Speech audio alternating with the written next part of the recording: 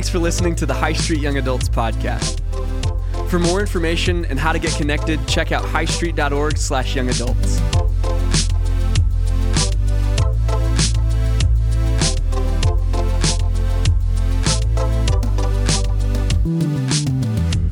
Hey, I'm glad that we are back. It's been a long time since we've been in this room. Like Coco said, last week we were at spring break. Did anybody go anywhere for spring break? Did anybody go to the mall for spring break? And that was the highlight of their stuff, right? I mean, it was one of the hard things, going on Instagram and seeing people were in Mexico. Some people took a mission trip to Romania. Some people were in Hawaii. Craziness. Here I am, it was nice outside one day, so I took a walk. That was my spring break. But most of the time it was 60-mile-an-hour winds, so that's cool. But I'm glad to be back. We had a great time at Sky Zone the week before that, but it's good to be back in the room with our young adult fam, if I can use that language that we used a minute ago. But I'm excited to be kicking off our series on mental health called Hope. This really is one of those topics that's even walking in here, you're probably wondering what are we going to tackle in the next 30 minutes? What is this going to look like? What are we going to talk about? What are the things? Is it going to be practical? Is it going to be all theological? What are we going to talk about? Because, man, mental health is one of those taboo things that, it's a buzzword, but it's not. You want to talk about it, but you almost don't. You can't. A lot of people are saying a lot of things, but if you have it, you don't feel like you can talk about it. There's such a broad range of things inside of mental health that when I first think of mental health, the first things I think of are really mental illness. And I think sometimes we let those two words, we say those same things, but they don't always mean the same thing. When I think of mental illness, I think about schizophrenia, about depression, which, man, even in just depression, there can be such a wide range of the way that it impacts us, from just being mildly depressed to being full-blown severely depressed and having episodes. Anxiety, bipolar. I mean, there's so many things that fit into mental illness, and that is part of what we're talking about. But the idea of mental health is almost taking a step back and saying mental health is something that we all have, that you can be very mentally healthy, you can be very mentally unhealthy. I think about it like this. I looked up the definition of mental health. It's going to be on the screen. Mental health is a person's psychological or emotional well-being. Mental health is someone's psychological or emotional well-being. So talking about your mental health is not like saying, I don't really struggle with that. That's saying, I don't deal with physical health. You're going to at some point deal with your physical health. You're going to at some point deal with your emotional health. The hard part about mental health is that it's not easily diagnosed. You can't just take a blood test and say, I'm depressed. You can't take some type of scan and say, this is what's going on with me. When I first graduated college, I worked at a bank here in town.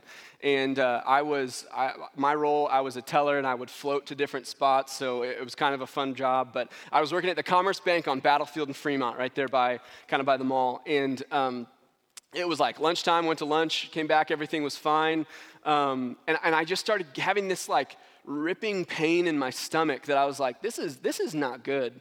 And it was one of those where I tried to walk it off. I keep a secret stash of Tums in my car, so I was I'm going to try those.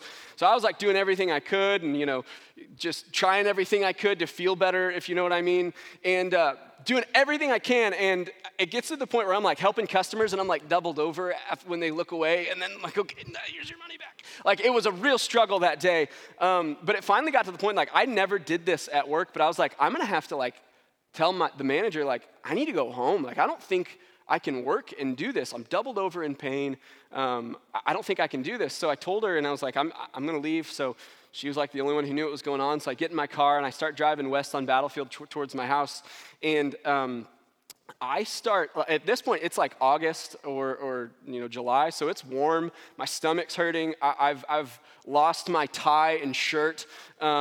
This is an important part of the story. I lost my tie, my shirt, just wearing an undershirt, and I'm like, I've unbuttoned my pants because I'm so bloated, I don't feel good, and I'm driving down. It's an important part of the story, I promise, Logan. You just need to stick with me. I'm driving down the road, and I'm like, I'm starting to get tunnel vision from pain. I've never had pain like this in my life, where everything started to like white out from the outside in. And I'm freaking out because I'm driving my car going 35 down Battlefield, and I'm like, I'm gonna drive into somebody because I can't see anything. So I whipped into the next thing that I saw, which was the Aldi parking lot at Battlefield and Jefferson. So I whipped in, and you're thinking, okay, you parked. No, I did not park.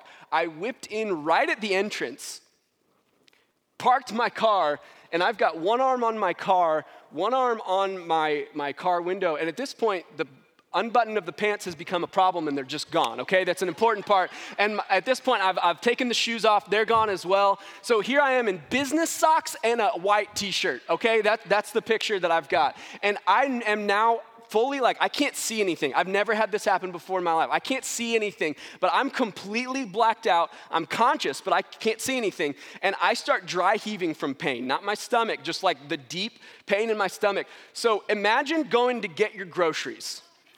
And this dude whips in his tan Corolla, opens the door, and that's what you see. And he just starts like people had to have assumed I was on some drugs, okay? So that happens. I have this episode. I sit down in my car. I found a place to park that wasn't in the entrance. I sat there for about 20 minutes, kind of came to. I was doing all right. I went home. I slept it off. And I was like, that was really weird.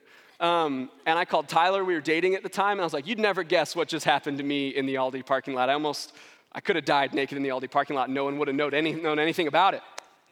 And she was like, well, are you sure your appendix didn't burst?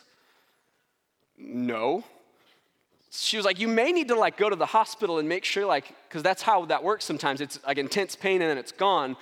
So I was like, all right, fine. So I take my roommate, Eric, we called him Dude Man, to the hospital. And guys, this is the most ridiculous story. You guys already know that, but I just feel you need to keep understanding that. So we go to the hospital. It's like 4 or 5 p.m. We're there for like 7 hours. And I'm wearing the gown. They've done an x-ray. They've done an MRI. They've done a sonogram of my gallbladder to make sure it didn't burst. I mean, they're doing everything they can. And it's like 10 or 11 p.m., and the most straight-laced doctor comes in and goes, okay, do you go to the bathroom when you need to? Yeah, I do. She goes, well, have you gone today? Well, no, I've been here for 7 hours, so I haven't exactly had the opportunity to do what I need to do. And she's like, well, you need to not hold it and do what you need to do. Sign this paper and you can go home. That's what my diagnosis was. I need to go to the bathroom more. That's all that happened. They sent me home and you're like, you're fine. Crazy circumstance, absolutely ridiculous. Turns out I am healthy, I just need to be more healthy.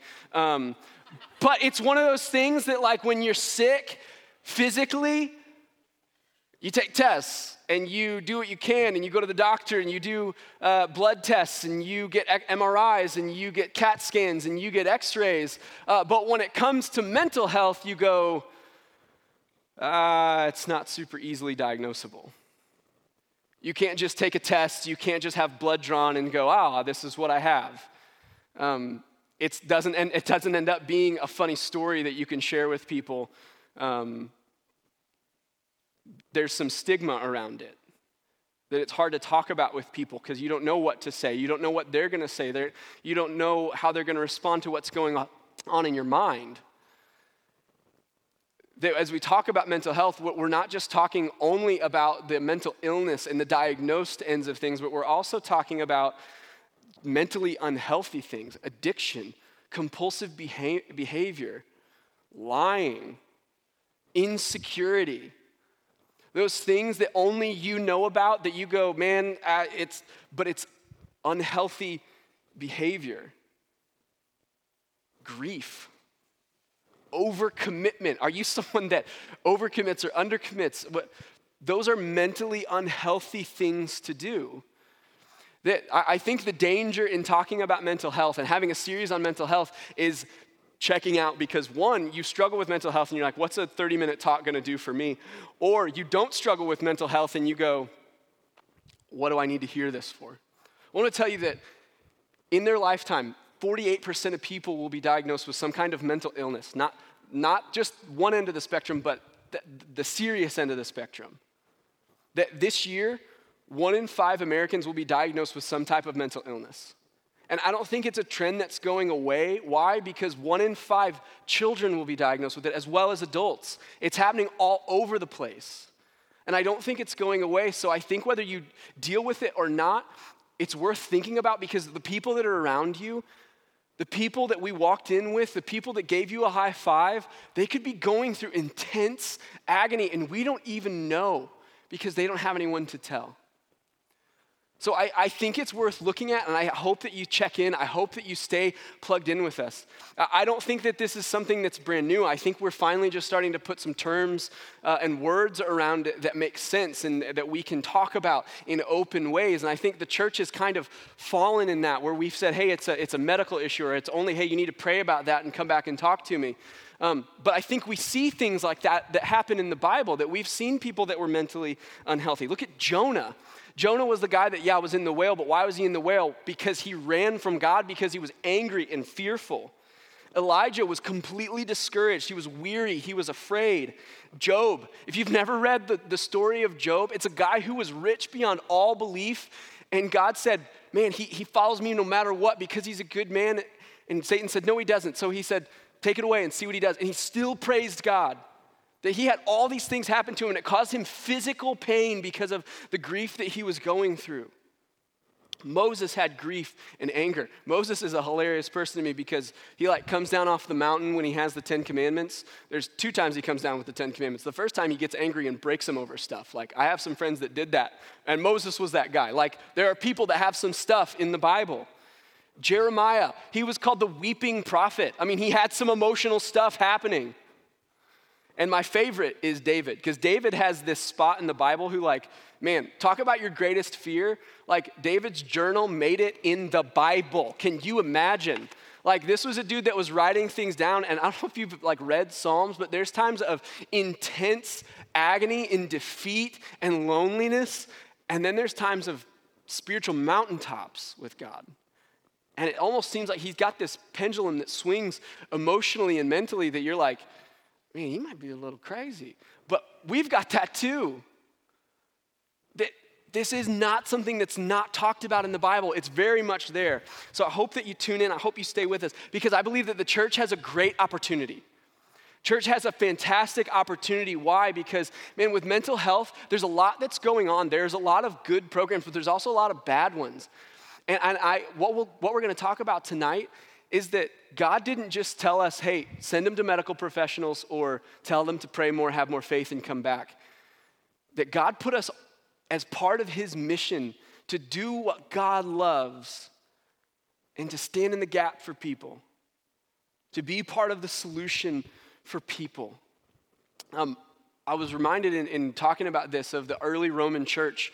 As soon as Christianity started kind of getting some traction, in Rome, it was such a developed country and things were going so well. They valued beautiful, smart, able-bodied people that when they would have a child that had some type of deformity, they would basically do the equivalent of throwing them in the street where they had the sewer. And that was just the cultural norm. Well, he's broken, he's damaged goods. Why would I want that child? And the Church of Christ became known as the people who would come and see the value in those people. That they see the value in the broken, in the defeated, in the people that aren't perfect. And as I look at the idea of mental health, none of us are perfect as far as mental health goes. That I want our church, I want God's church to be a place of compassion and love for people that are broken, just like you and me. To be a place to say, you've got a home here. You've got a place that you can come find hope. So open up to Luke 4. We're going to be in Luke 4. This is where Jesus starts his earthly ministry. He's been a carpenter. He's been doing stuff with his dad, but he kind of starts his ministry, and there's a little clause before what we're going to talk about tonight where it says that Jesus was going around to synagogues and teaching. So he ends up going to his hometown in Nazareth where he'd been brought up, and he starts teaching there, and that's where we pick up in verse 18. Luke 4, verse 18. This is the first thing that Luke records Jesus saying, and he's quoting scripture from Isaiah. This is what he says. He says, "The Spirit of the Lord is upon me, because he's anointed me to proclaim good news to the poor. He has sent me to proclaim liberty to captives and recovering of sight to the blind, to set at liberty those who are oppressed, to proclaim the year of the Lord's favor." And he goes on to tell them, hey, and he sits down. I love it. He doesn't expound on it. He doesn't explain what this means, but he sits down, and a couple people are like, hey, you read that awesome part from Isaiah. What does it mean? And he says, I'm the fulfillment of this. That all the way back in Isaiah, hundreds of years before this happened, this was preached. That this is what God was going to do, and Jesus was the physical, spiritual fulfillment of that verse. But I want you to kind of take a look at some of the action verbs, some of the things that it says that he's going to do. That it says he came to proclaim good news to the poor, to the people that have no value to others. He's going to give good news to them. That he's come to proclaim liberty to captives, recovering sight to the blind. I mean, he's talking about spiritual matters here. He's talking about people that are spiritually captive, spiritually blind, that he wants them to have spiritual sight and spiritual freedom. That part of what Jesus did was giving people that. But if that's all we make it, if that's making it a little less than what it should be, that he doesn't want to see people in physical, emotional bondage. He doesn't want to see people in physical, emotional blindness. And I just think about that man, this is the first thing that Luke records Jesus saying as part of his earthly ministry. And then he goes on all the way through, and in Acts, Luke has a big part in that, but in Acts, you see what Peter gets to do, and it's really the church just blowing up and doing what it is that God said could happen with the movement of the Holy Spirit. And it's going like wildfire. Crazy things are happening. People are being healed. Crazy things are happening. The Holy Spirit's seeing people saved. But what the church gets to do is they get to take part in this first thing that Jesus said in Luke. That, man, think about if you follow Christ, yes, you are saved. But the Bible talks about if a lot is given to you, a lot will be asked of you. If you're counted in this group, that you have spiritual eyes that have been opened, that you have bondage that has been broken towards sin, that we don't just get to live in that and go, man, thanks God, that's awesome, I'm going to live my life now. That we get to be a part of that ministry that Jesus did. That we get a hand in it. And really, I heard an incredible analogy the other day that a guy who was a pastor that was talking about bringing the word to people, that he said it's like working in a kitchen where he's just the guy bringing out the food. He's not even the waiter, he's like the busboy.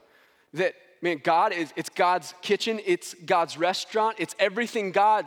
And I'm just showing you the goodness of God. Let me show you what it is that God's done, that as believers, that we should have a heart for people that are broken on all ends of any spectrum, ourselves included. That we should have an eye for people that are broken and needy. Why? Because that's what God had. That's what Jesus had. That he saw people that were broken, he saw people that were blind, and he loved them. That if we're his followers, that we get to be a part of that. One of the biggest things that I see in this is that Jesus' purpose, he could have preached on anything, but Jesus' purpose was to restore people. That he could have come in and said, listen, I'm God, I can do some cool things, I can do some miracles, like some Bruce Almighty type stuff. But instead he came in and said, I want to see the most broken people have hope again. that you might be in a situation where hope seems like a place that couldn't be further from you. And God is here saying, hey, I'm offering it. I want to restore you where you are right now. I want to restore you. I want to make you whole again. Regardless of what you've done, I want to bridge the gap. That's what Jesus did. I think Jesus did a couple of things here. I think this showed how Jesus cared, that he cared. And that really is where I see Jesus meeting people where they are. He's meeting them exactly where they are. That he had compassion and empathy for people. That, man, you may be around some people that don't have the same mental health struggles as you. You might have friends that struggle with anxiety or depression or even the things that we talked about, that they were just addiction, they were lying, they were compulsive behavior that you don't identify with. Man, I don't get that, but I empathize with you because I'm broken in another area. That we could be a church that lives out compassion for people, that meets them where they are. That church is not just a church for clean-cut people that have it all figured out. That this should be a place of invitation towards healing. Why? Because we're all in the same boat. I'm in the same boat. Logan and Coco, Pastor Eddie, we're all broken people. That the only thing that's found good in us is God. So when you hear someone that has that just crazy thing that they say, man, I'm struggling with this, and I have had these thoughts, we don't have to go, man, that's wild, and I don't know how to deal with that. You don't have to have a PhD in counseling to care for someone, to have compassion and empathy. Why? Because God did that for us. I think about the word empathy, and it's seeing things from their point of view. God chose to come down to us and put on flesh and be where we were so we could have a way out. And that's what we get to show people, compassion, empathy, to include people. I think that we are called to have deep relationship. I think one of the biggest dangers that we fit into is that the way that we do friendship now is, okay, that dude's funny, and I'm pretty funny, and he likes to have a good time, and I like to have a good time, so we should be friends because we would make each other laugh, and he'd be funny on my Instagram. Or, hey, you like to do these things, you're good at them, I like to do those things, I'm good at them, so let's hang out and get better at our stuff. That our friendships are about that deep because there's not a whole lot there. That they end up being fair weather friends. Man, we're there for the good time. But I think God is inviting us into this deep relationship, not only with him, but each other, to see how God's goodness is being poured out in your life when I don't see it in mine. To see and understand what God has done with your sin and go, man, I need him to do that for me. To be fully known by someone. Because, man, it's hard to uncover some of the things that, man, if it's depression, you might just think, I'm just being emotional. Oh, it's just, I've just kind of got my stuff. My mother probably lived most of her life until her middle age that she was depressed. And it was one of those where she sat the family down and she told everybody, hey, I got diagnosed with depression. And I was like, I don't know what that means. I'm 11. But it was kind of the start of a process for her. But the way that she saw it was she joined a Bible study with a couple of ladies and she let some people in towards her thought process. And the lady very lovingly told my mom, hey, I think you might have some tendencies of depression. And it just opened the world for her because she never saw it. She just thought that was normal for her. That if we're not letting people in, one, they can't see that side of things, and two, I want people that will call me out in lying, in addiction, in compulsive behavior, in anger, in those things that we might go, it's mentally unhealthy, but it's not that big of a deal. If you're not known by someone, how are they going to be able to tell you? Who are you inviting into community? Who are you inviting to know you, to say, hey, I know I've got my stuff, but I need you to be like sandpaper in my life to make me more like Christ? Man, I can remember some of the times that I had like the toughest conversations, whether it was like sin that I was dealing with or God was just uncovering things and growing me. But I can deeply remember some of the things that God was doing in me. And I remember being with people, and it wasn't necessarily that they had all the right words. It was just that they were just there with me. That, man, God's given us such an incredible opportunity to be there for each other. And I think the tendency is to isolate ourselves. And that's the danger because, man, mental health, by definition, is isolating. So what do we need to do? We have to invite some people in. Who have you invited in? And secondly, we need to invite people in and care to help them.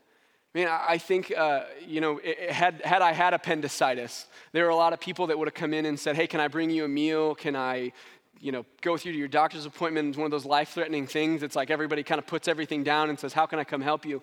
But we don't necessarily do that when someone says, hey, I was diagnosed with anxiety this week. That it's not one of those disorders, one of those illnesses that we bring a casserole over for, right? That it can be isolating and you think, I'm just being emotional. I can't really let people in. My wife was going through a Bible study in Psalms, and she was talking about David in Psalm 6, how he was having these deep emotions, and she was going, I'm realizing that it's not wrong to have deep emotions. It's wrong to take them to a bad place. It's wrong to keep them internalized. It's wrong to not deal with them in a healthy way, and I think that that's how we can help each other. We can help work through these things together. So Jesus cared. He met people where they were, but he loved them. Jesus loved them is the second thing I think we see. And that to me is not just, hey, I'm helping you get back up. He's helping you grow. He's helping you learn. He's helping you get past where you currently are. To know that you're loved in the middle of a dark spot, man, you can put up with a lot if you understand that you're loved. To understand what Christ's sacrifice was for us, that it wasn't just, hey man, I love you, but he sacrificed for us. That he showed up when it was hard. And as you know people that struggle with mental illness, and as you open up to tell people about your mental health, it's gonna take some sacrifice. It's going to take some things that you're going to have to say no to yourself. It's going to take saying no to apathy. Because it'd be easier to go, I don't know how to deal with that. You need to pray more and you need to go see a medical professional. No, but God has put the church in such a unique place with such a big opportunity that we can help. We can stand in the gap and say, hey, I love you. I'm going to be there for you. What if when we heard someone that had mental illness, we didn't say, hey, you're weak. We said, hey, you're strong. And just to use the phrase, I'm not going anywhere. It doesn't mean that you have to not physically go anywhere. That may not be realistic, but to say, I'm not going to give up on you. I'm not just going to write you off as someone who has no value. That I'm going to be there with you. But I think one of the other ways that God loves, that Jesus loved through here, was offering hope. Jesus didn't just show up and say, hey, I'm going to heal people, make sure that all their physical ailments are fine, bid them adieu, and hope everything works out for them. I mean, if you know what the Bible says or you've been around church any amount of time, you know that that wasn't his shtick. That wasn't what God did. That wasn't what Jesus wanted to do, that he was in restoring people, rescuing them, offering them hope in a moment where they don't see it. That as we talk about mental health, it's this idea of hopelessness. Wherever you are on that spectrum, there's moments of hopelessness, whether it's a second or it's a year.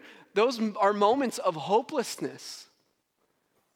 And we don't need someone to say, hey, you just need to have more faith. Hey, you need to pray more. We need to say, hey, there's a weight of glory that you are waiting on, that God is doing something big in your life. Hang on. Hold on to Christ. I'm here with you. Can I pray with you? And offer the hope of Christ all the way along. That's the only way that we can do it. It's the only way that we can really have anything good to say. As I think about myself with my mental health, doing this was tough.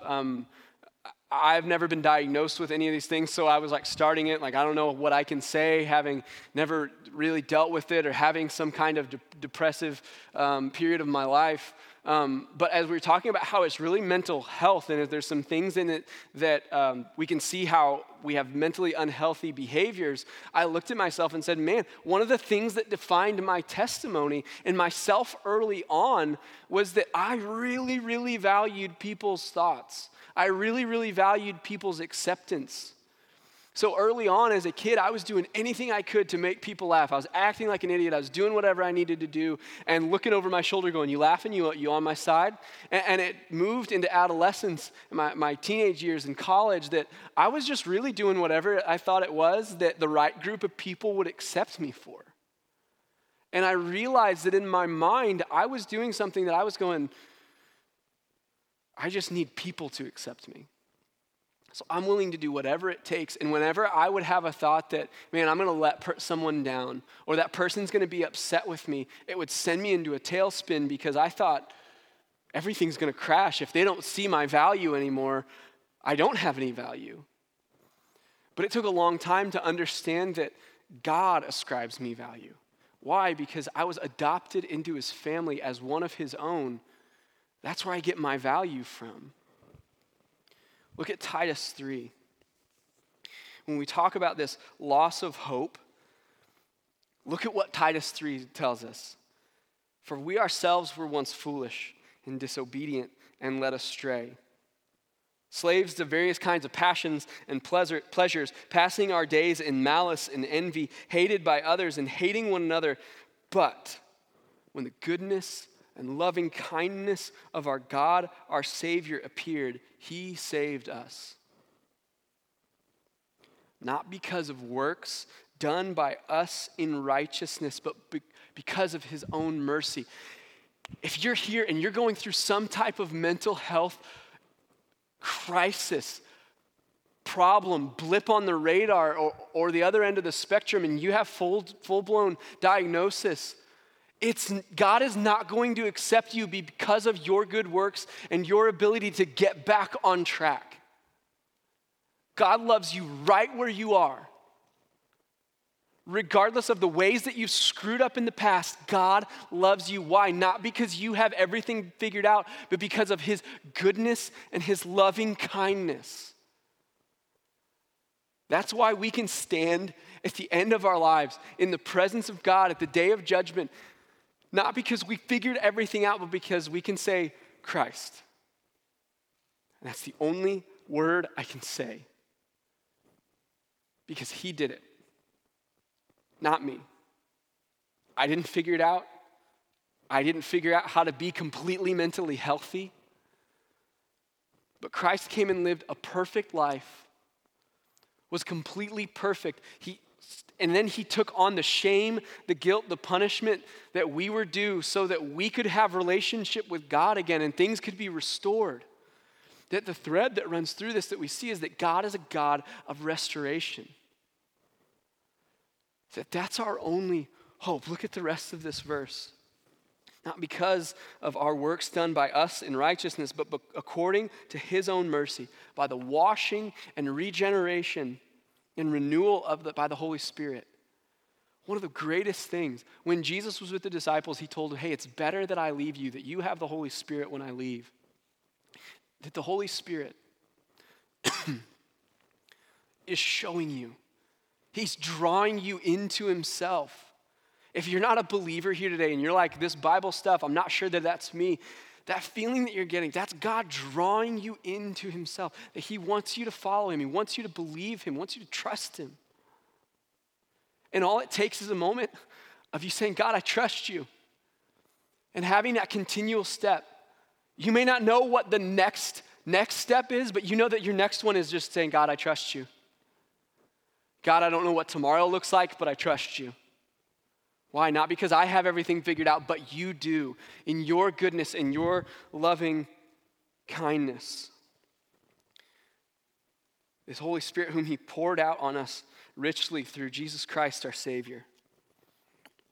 so that being justified by his grace, we might become heirs according to the hope of eternal life. That last phrase is what gets me. Why? Because I think that sometimes it's hard. It's so hard to have a perspective that's 70, 80, 90 years long when you're stuck in today.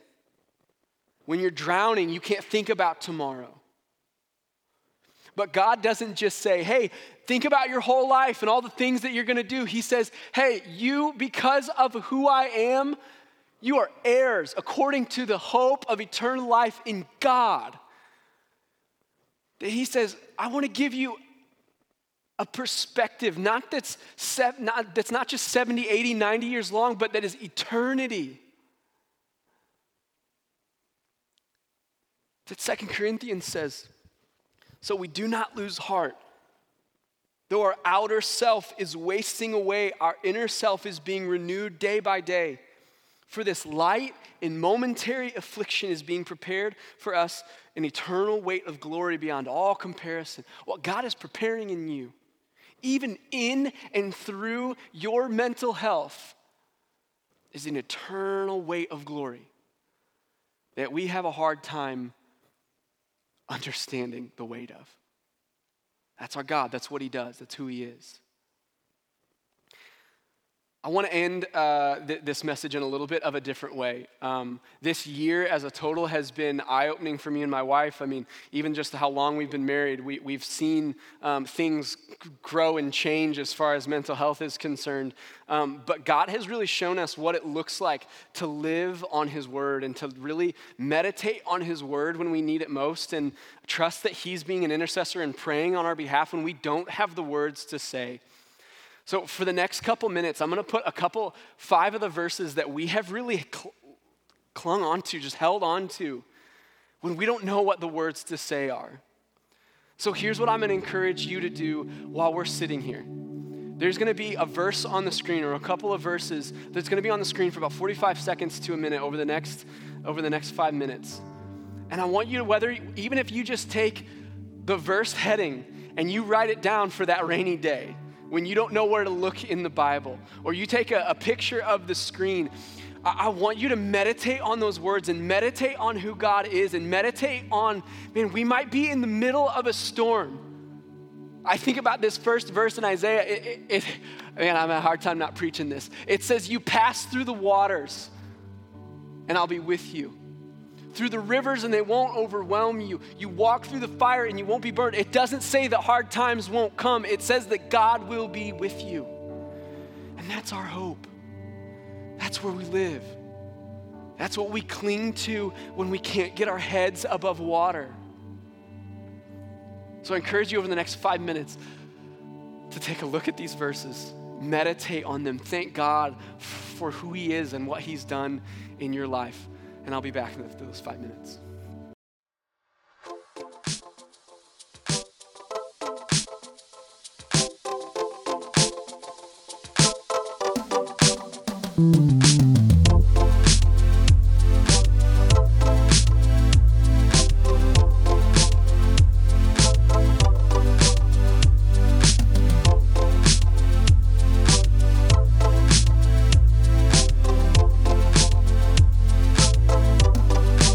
Mm-hmm.